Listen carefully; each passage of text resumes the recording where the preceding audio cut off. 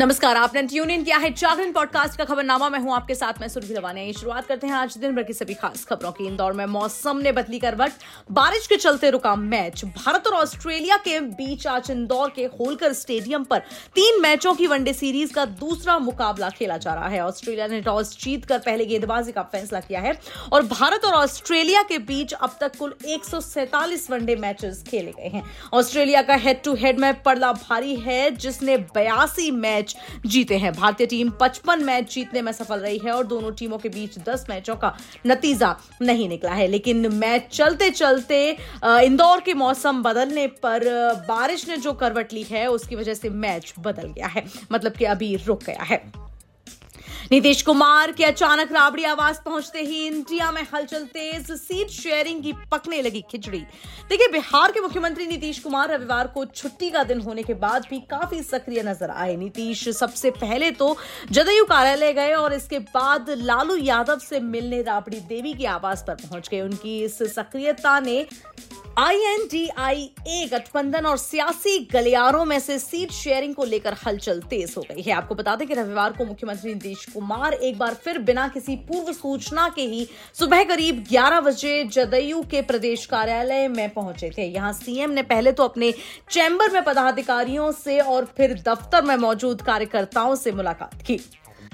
वहीं अगर weather updates की बात करें तो उत्तर से दक्षिण तक जमकर बरसे मेघ। यूपी, बिहार और महाराष्ट्र समेत अन्य राज्यों में भी मौसम का रहा बुरा हाल। दिल्ली, यूपी और बिहार समेत देश के कई राज्यों में बारिश का दौर जारी है। शनिवार और रविवार को देश के कई राज्यों में रिकॉर्ड बारिश दर्ज की गई और इस बीच मौसम विभाग ने भारी बारिश को लेकर अलर्ट भी जारी कर दिया है। दिल्ली एनसीआर में शनिवार को तेज बारिश हुई और इस दौरान कई जगहों पर जल भराव की समस्या भी देखने को मिली है। इस बीच मौसम विभाग ने आज भी बारिश को लेकर अलर्ट जारी किया था और I.M.D.A ने बताया कि आज गरज के साथ हल्की बारिश के आसार थे। इसके अलावा बादल भी छाए रहे।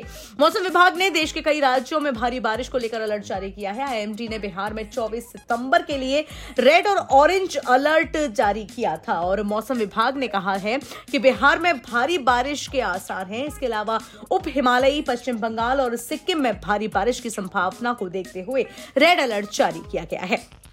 वहीं I.M.D.A ने बताया कि यूपी और बिहार में बारिश का सिलसिला जारी रहेगा। I.M.D.A के अनुसार यूपी में आज और कल कुछ शहरों में बारिश के आसार हैं और इसके अलावा बिहार के विभिन्न क्षेत्र में आज भारी बारिश हुई है। I.M.D.A ने यह भी बताया कि सुपौल के बसुआ में 29 सेंटीमीटर और मधुपुरा के सिंहेश्वर में रिकॉर्ड 23 सेंटीमीटर बारिश दर्ज की गई है। वहीं मनोरंजन की दुनिया से बात करें तो थिएटर के बाद OTT पर धमाल मचाने को तैयार है खुशी। जाने कब और किस प्लेटफॉर्म पर होगी रिलीज। देखिए, सामंथा, रुत प्रभु और विजय देवरकोंडा की फिल्म खुशी 1 सितंबर को सिनेमाघरों में रिलीज हुई थी। अब 1 महीने बाद फिल्म OTT प्लेटफॉर्म्स पर भी दस्तक देने के लिए तैयार हो चुकी है। तो अगर जिस किसी ने भी विजय और सामंथा की अनोखी लव स्टोरी को नहीं देखा है तो वह इस OTT पर इसे देख सकते हैं। आइए आपको बताते हैं कि फिल्म कब और किस प्लेटफॉर्म पर स्ट्रीम होगी। शिव निर्माण के निर्देशन में बनी खुशी को अभी तक 1 महीने पूरे भी नहीं हुए हैं और फिल्म थिएटर से निकल चुकी है। अब मूवी OTT पर रिलीज होने के लिए तैयार है। आज यानी कि 24 सितंबर को एक पोस्ट के जरिए ऐलान किया गया कि फिल्म 1 अक्टूबर को OTT पर रिलीज होगी।